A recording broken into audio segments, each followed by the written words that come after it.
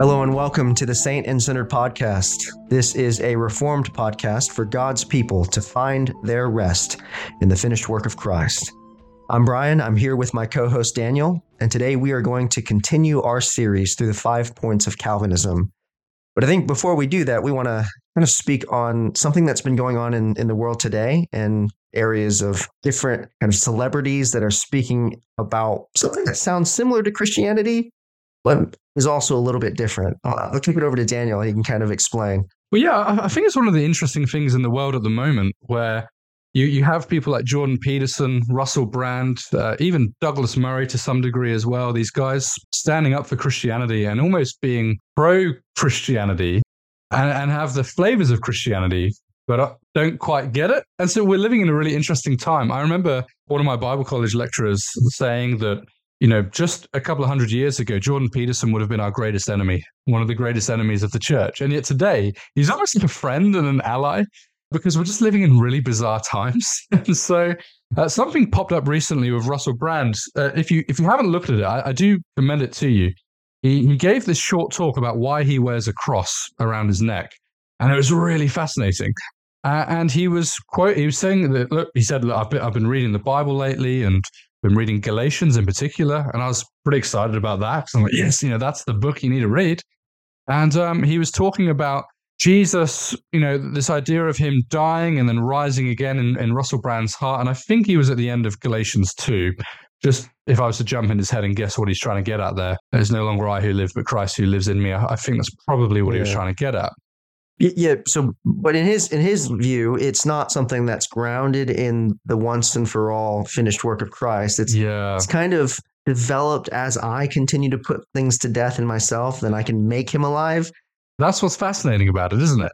It's sort of like this new age mixed with Christianity, pull yourself up by your own bootstraps kind of a religion. And it's really hard to gauge whether we should be excited about this, whether he's the kind of guy where Jesus would say, you're not far from the kingdom of God, or whether it's just because it's so close, it's even more dangerous. Yeah, because it sounds similar. There's a lot of the same language. It's kind of like if somebody gives me a tofu burger and it looks that looks like a burger. It looks like a normal beef burger. Then you take a bite and you go, that's not the same. That is not the same. It's different.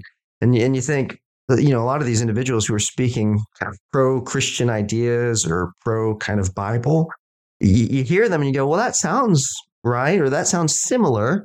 And then when you take a closer look, you go, no, that's different. That's not the same thing at all. Yeah, and maybe this is why I think this is helpful for us to talk about just really, really briefly, because it will give us some sort of concepts as we think about this stuff. Because I guess what we would want to guard against is two things. On the one hand, we want to guard against naivety, where we're naive and thinking, oh yes, Jordan Peterson's talking about the Bible and he's talking about sin to some degree. Look at the audience he has. It's huge. Yeah, and this is so encouraging, right? Wow, this is really, really good. And Russell Brand, yes, he's talking about Jesus. And he even had one out today, the day that we're recording this episode, where he said, I just want the voice of Jesus to be inside of me. I don't want the voice of Russell Brand. And, you're sitting there thinking, well, yes, this is really, really good. But I think that's a little bit naive to stop there. Or to think, yes, we need to be sharing this and saying, look, they've become Christians. We've seen this all before. Justin Bieber, Kanye West, and I was guilty of it. I was putting it all over my Facebook page saying, yes, look, these guys are becoming Christians. Yeah. So I think we need to guard against some kind of naivety here, but also guard against just immediately saying, no, this is a load of rubbish. They're celebrities. They could never be saved. And so this doesn't matter. I think actually it is quite exciting to some degree. It's encouraging, isn't it? That people like Jordan Peterson and Russell Brand are discovering something in the Bible. And we're just at an interesting point in human history right now where I'm not a prophet or a son of a prophet. I know my name's Daniel, but that doesn't mean anything. It could be the case that we're close to 400 AD where Rome collapsed. It seems like Western civilization's unraveling. And when that happens, what is there for people? And obviously we know the answer to that. God, Christ, his word. That's a foundation we can stand upon in a crumbling society. And so I have a hunch that there'll be more of this, not less, in the years ahead. But we'll have to see. I think the caution that we want to kind of offer to the church is the way we sometimes approach celebrities is as soon as they mention Jesus' name, we think, oh, yes, they're in with us. And I think we wouldn't act that way to other organizations in the Jehovah's world. Witnesses, Jehovah's Witnesses, the Mormons. Yes, they're with us. They use the same language as us. We must align with them now, so we exercise caution in those areas, but we fail to do it when it comes to celebrities or people who actually say things that sound wise, right? They sound like it's similar to the wisdom we see in Scripture. Well, I just would say, let's use some caution. Let's just tread carefully. We can be encouraged by it, but let's just look at it and see where it goes. And also watch the space a little bit, and perhaps expect a little bit more of this, and not less in the years ahead. And it could be the case that the best thing for the Western world is a collapse. It was pretty good for the Roman Empire. Yeah, it was when Christians began creating communities, and that began to draw. We have a sort of negative connotations of the medieval period. We call it the Dark Ages, which is a bit of a shame because there was a lot of light actually in those ages. Perhaps not on justification, which is why we need Martin Luther and why we're Protestants and not Catholics. But there was still a lot of light, particularly in the 400s, and so Christian leaders began to create communities where, rather than I guess in one sense they reached out to the world and it drew the world in and kind of changed the world. It flipped it upside down. And so maybe this is a good thing, what's happening in the West, and expect a bit more of it. And the thing is what we see is when the world kind of falls into this moral plight, this dilemma of just, all of the standards and all of the kind of sure foundations go out the window because they get rid of God and they get rid of the foundations there. And then they start to question morality and things just kind of descend into a very dark place. Well, that's where the church grows. That's where the church kind of offers a light in the darkness. And so, I'm with Daniel. I mean, I'm not saying I'm sitting there praying at home saying, oh yeah, bring the destruction of this society and make everything fall apart so that the church can grow. But if God so chooses that, he has in history glorified himself through these timelines. Yeah, so true. And just briefly before we get back into our discussion for the day, just with Jordan Peterson and Russell Brand, this is where I think that it sort of ties in with what we're championing on our episodes. And that is that they have quite a good anthropology. Not great, but quite good. I think particularly Jordan Peterson said we all have a Hitler or Stalin in all of us. Yeah. So Jordan Peterson says we all have a Hitler in us. Russell Brand's, I think, getting better on that stuff too. But the real danger, and this is the issue now, is the response to the problem and their solution. So rather than there's a Hitler in me, and so what I need is a resurrection. I need a rebirth. I need someone to do something for me. Jordan Peterson, particularly speaks often about trying harder and making your bed when you get out of your bed in the morning and trying to be a better person. And Russell Brand's more new agey. And so we would just warn you about that. I think we would say that these guys have quite a good anthropology, but a terrible soteriology, one that would damn you and lead you to hell. It's not a saving soteriology. That means salvation. Yeah, they have a wrong salvation. And that's what's most unique and distinct about Christianity, right? The gospel. Jesus has come into the world for sinners and like us, and he has done the work to wash us clean and make us right before a holy God. And if you remove that aspect, that element gets thrown away, then you've lost. It's no longer Christianity. It's something different. And so, they might use the same language. They might even refer to the same book, but they're not us. They're not the same as us. Yeah. All right. So then now I think what we'll do is just dive right back into the topic of the day, which is continuing the series on Calvinism. And you might be thinking off the back of our episode last week on total depravity. If we're really like that, if that's our nature, we're kind of totally depraved. We can't do good. We can't even do the good of believing in God. We're so lost and corrupt in sinfulness. Not that we just do nothing but evil and we're just as bad as we possibly could be, but that the sinfulness of us touches every aspect of us so that we can't even believe in the gospel. Well, if that's true, how on earth can any of us be saved? Yeah, and so that unconditional election is the answer. And that's why all 5 points of Calvinism hang together. And so if I'm, as Brian was saying, if I'm totally depraved and I'm dead in my sins, well, is there anything in me that warrants God to move towards me and save me? And the answer is obviously not. It must be unconditional. It cannot be conditional because I'm dead in my sins and I'm totally depraved. And so while Yeah, a lot of people, and we were there too once, don't like unconditional election. It is the natural implication of believing in total depravity. If you believe in total depravity, you have to have unconditional election. What does it mean? Well, it means if you're a Christian, it's because God decided to save you long before you were born and long before you even realized that you needed saving. When you came into the world, the Father loved you. And when your heart swelled with joy in the gospel, you were already on the roster. As God saved you from before the foundation of the world. Unconditional election means that before there was even a creation, before God made anything, he had already set his heart upon you to save you and redeem you in the Lord Jesus Christ. And so when we say the terms unconditional, we're saying there are no conditions for God to choose you, nothing in you. So it's not that, like some would say, that God looks down the corridors of time and sees those who would choose him and then chooses them in return. That's a circular argument. That's circular logic. There's never a starting point there. Who does God choose? Those who choose him. Who chooses him? Those who God chooses. There's no starting point. Good, yeah. It's a logical fallacy.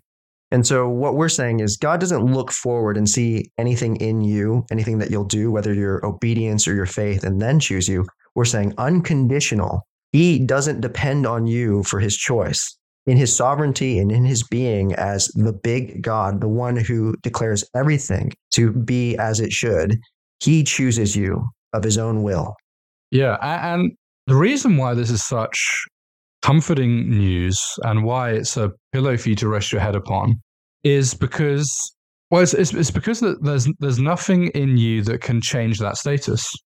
So if you're a Christian, you have been written in the Lamb's Book of Life, and your name will never be scrubbed out because it's unconditional.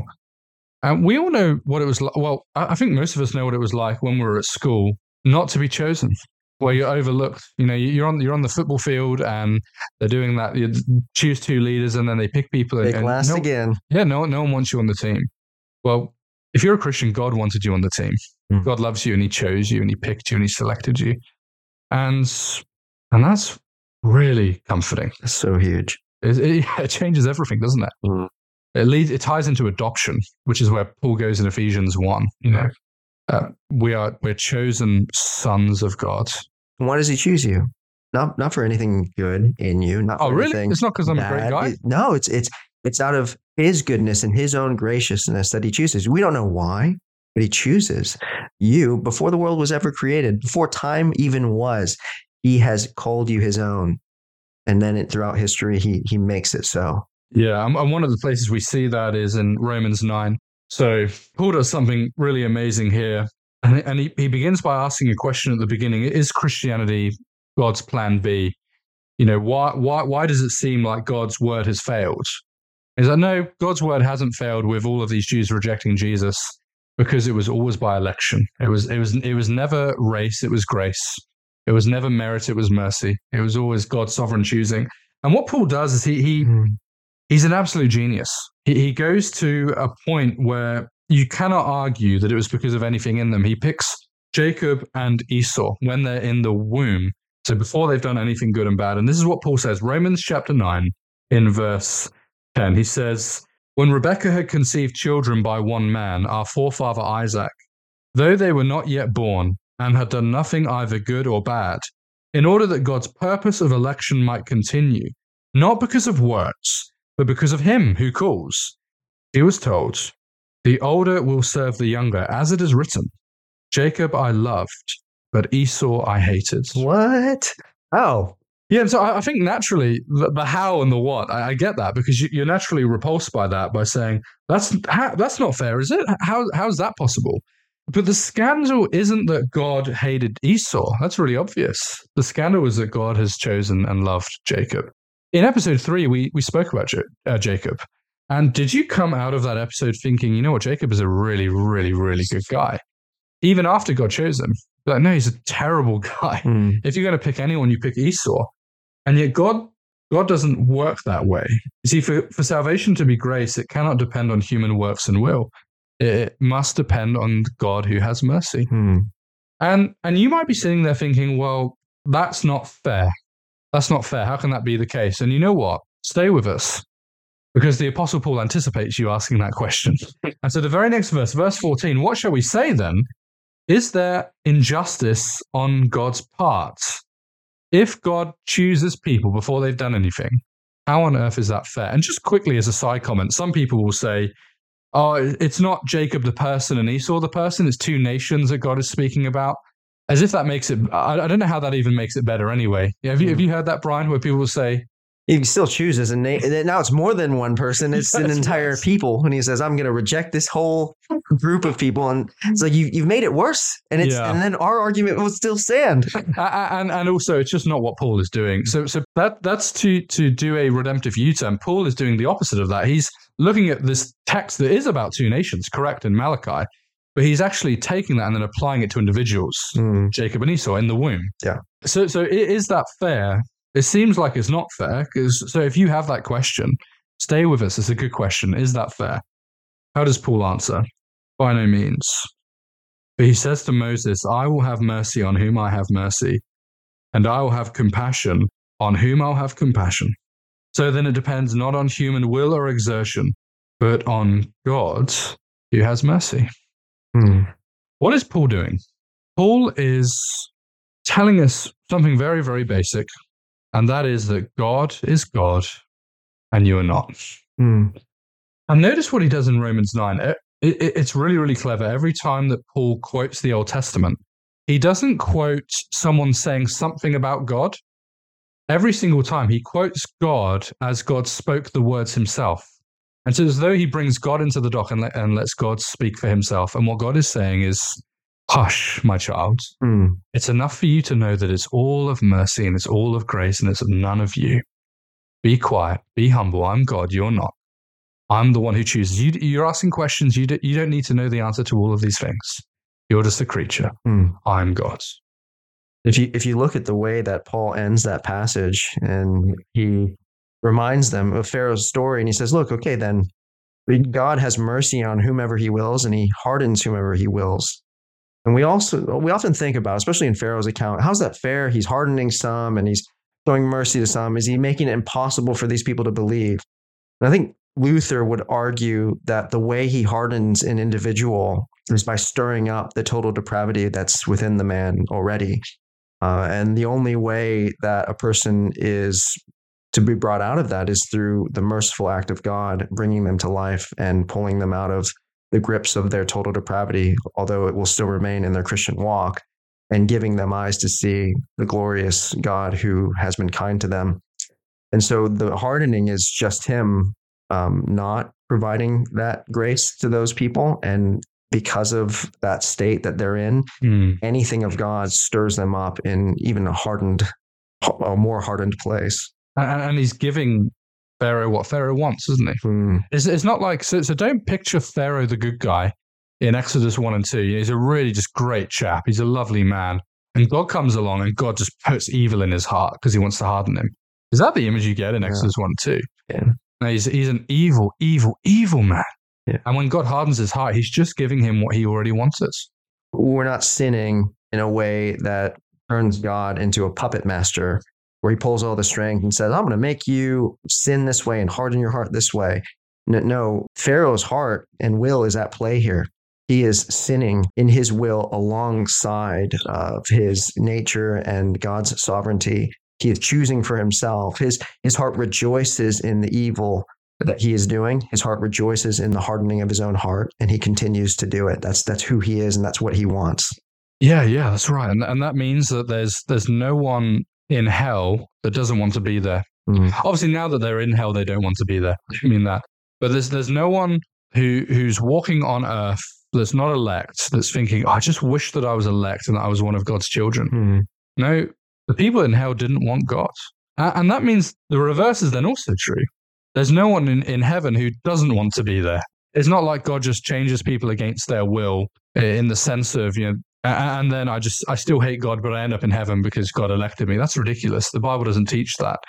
And there's two things going on, isn't there? There is God's sovereignty and human responsibility, and God regenerates us at the level of the will as well. And so now I will God. Why? It's not because I worked it up. It's not because I wanted to, but God has made me want to.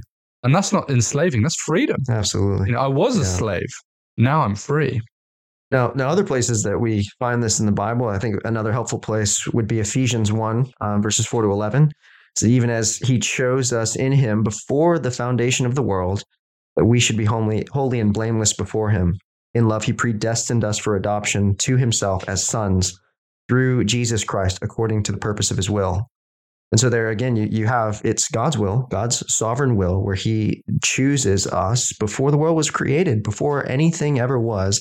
We have become his own. He's marked us. Now, what we're not saying here is God has a magical hat in the sky that he draws names out of and says, I'm going to choose this one, I'm going to choose that one. We don't know the reasons for his choice, but God, who knows all things and is never surprised by anything and never learns anything, he doesn't just grab names out of a hat. He chooses us for a reason that we don't know, but he has a reason, and he chooses us as his own. This is before the world was created, and he marks us for adoption, to be brought into his son Jesus and called his children. This is something that we can rest in, to know that he calls us that long ago. It's comforting. Yeah, so good. And so the response of election is look to Christ. I mean, back there in Romans 9 again, look at verse 5. Who is he? He is the Christ who is God over all, blessed forever. Amen. And so you might be worrying, and I think most of us have been there before, and you're sort of panicking about whether you're elect or not. So, oh no, like if God has his elect, maybe I'm not the elect. Or how does Calvin pastorally respond to that panic and that question? This is what John Calvin says. He says, look to Jesus, for Jesus is the mirror of your election. If you're worried about whether you're elect, look at Jesus. Who do you see? If you see him as your glorious Savior, your only Lord, you're looking at your election. Don't try and look at some sort of abstract, mystical election. You won't find it. Don't try and jump into God's brain. You can't do that. You can look to Christ. And if you look there, then you won't be afraid. Don't look at your track record. That's a losing battle. Because, one day that you're doing quite well, you're running in this race, and then the next you can't even get out of bed, spiritually speaking. Don't even look at the size of your faith. That's right. Yeah. Don't look within yourself. Look to Jesus. The question is a yes or no. Do you believe in Jesus Christ and his work? Yeah. Yes or no? Not how much do you believe? Do you believe enough? Do you believe? Yeah. And if you look at Acts 13:48, and it says, and when the Gentiles heard this, they began rejoicing and glorifying the word of the Lord. And as many as were appointed to eternal life believed. So who believed? Those who were appointed to eternal life. Do you believe? Then you were elect. Yeah, that's right. And I love where Paul lands in Romans 9, how he concludes. He says, whoever believes in him will not be put to shame. And so don't try and worry about your election. You go, oh no, am I elect or not? Look to Jesus Christ. He's the mirror of your election. And if you believe in him, you seriously will not be put to shame. Amen. Let me just read a quote from Spurgeon before we move on. I love this. This is what Spurgeon says. He says, I believe the doctrine of election because I'm quite sure that if God had not chosen me, I should never have chosen him. And I'm sure he chose me before I was born, or else he would never have chosen me afterwards. And he must have elected me for reasons unknown to me. For I never could find any reason in myself why he should have looked upon me with such special love. The comfort here for you as an individual, as you're sitting there and you're thinking, well, how does this land in my life? Well, the doctrine of this point of unconditional election teaches you that God chooses you on a surer foundation than yourself. So he doesn't look forward through time and see all the good stuff that you're going to do or how much you're going to believe in him. No, he chooses you according to himself, in his own sovereignty, in his own being of a gracious and holy God. And he decides before the world was ever created, before you ever did anything good or bad, to call you his own. And so he chooses you with empty hands, not because of anything in you. And so before you can really answer back to him, well, what about this stuff in my life? Or what about that? He goes, no. Before you were even born, before the world, you were mine. It doesn't depend on you. It doesn't depend on anything you're doing or anything you've done. You are mine because I have decided so.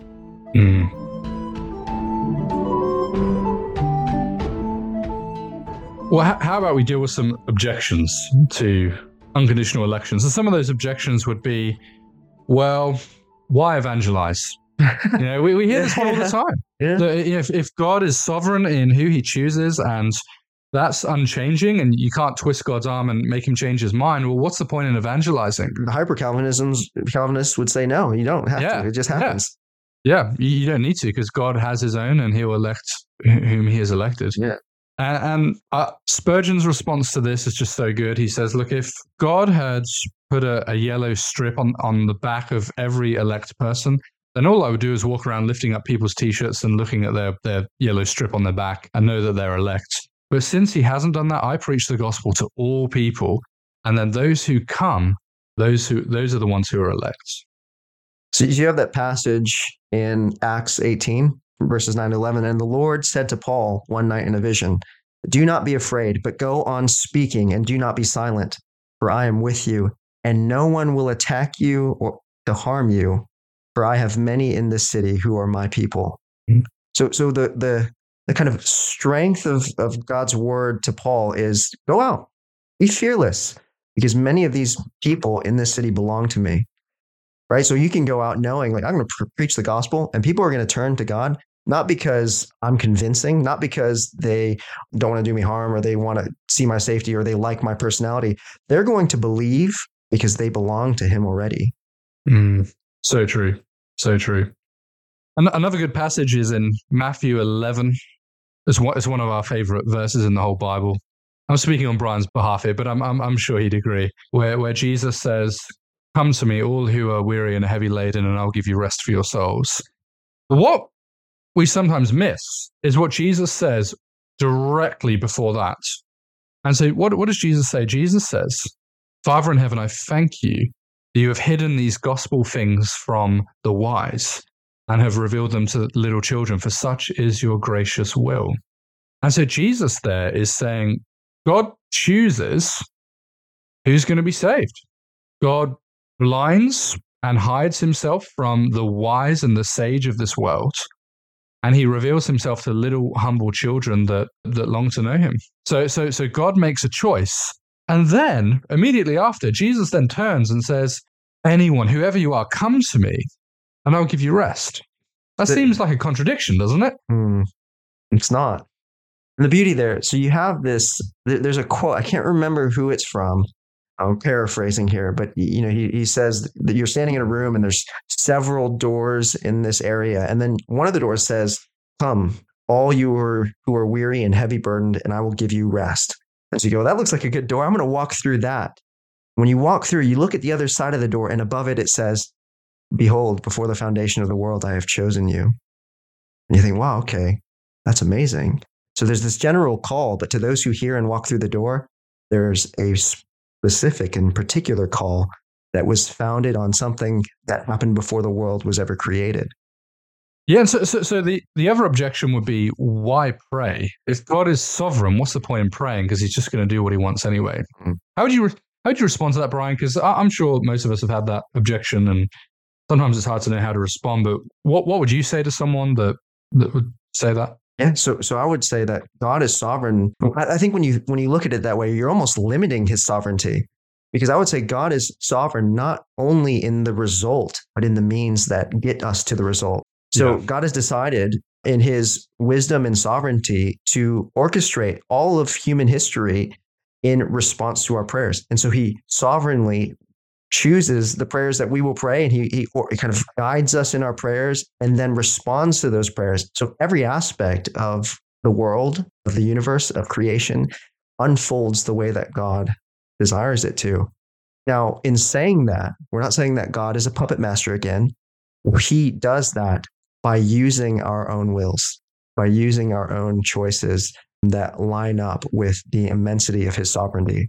Yeah, that's right. And yeah, God uses means, doesn't he? And the other thing is, if God is not sovereign, why would I pray? If God can't answer my prayers, what's the point? If God can't override people's wills, why would I pray?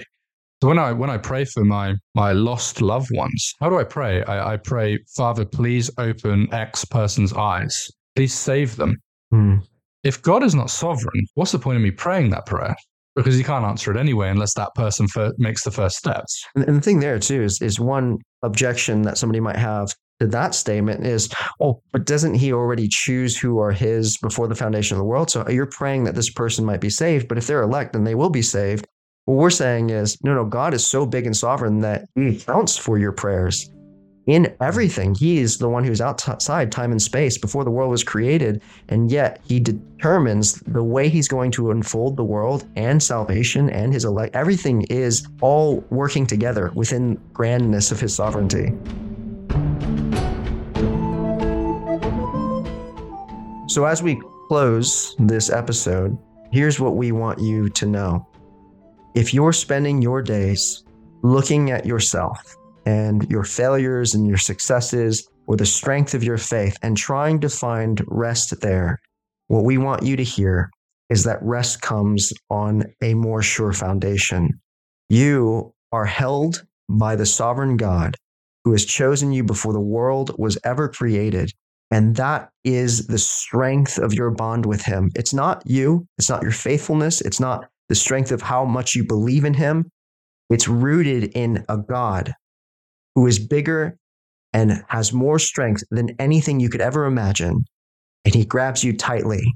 And he has grabbed you tightly from the beginning of all creation. And before creation, you are his because he wants it so.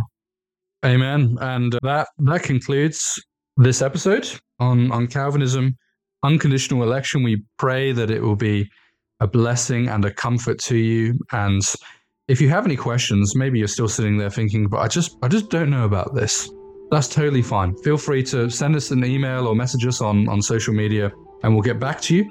And thanks for listening, and we'll see you again next time.